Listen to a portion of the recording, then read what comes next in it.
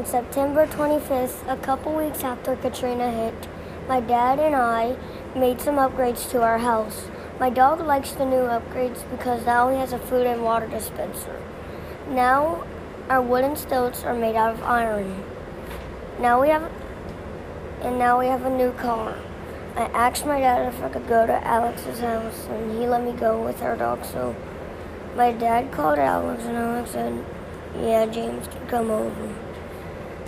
So Alex came and picked me and my dog up, and we went to his house. And on the way there, we seen people boarding up their houses, like there is a hurricane coming. When we got there, they were preparing for the hurricane, and his dad said that a hurricane was coming. So me and Alex and my dog went to the attic, and in the attic we found an axe, and the dad said that was in case of flooding. So we ate some food and drank some water till 3 a.m. The wind was getting violent, and rain was pounding the roof, and hail started falling, and lightning was everywhere. And at 3:30 a.m., the wind ripped off the side of the house, and we all got scared. Then Dad said, "Get on the roof now." So we went on the roof, and then debris started flying in our faces.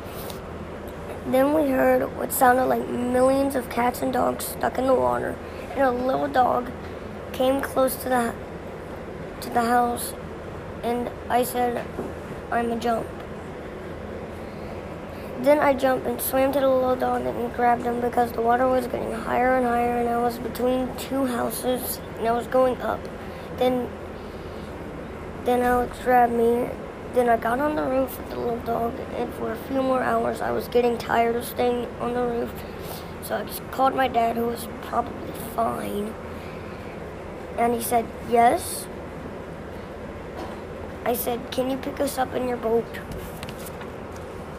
That's it. I did.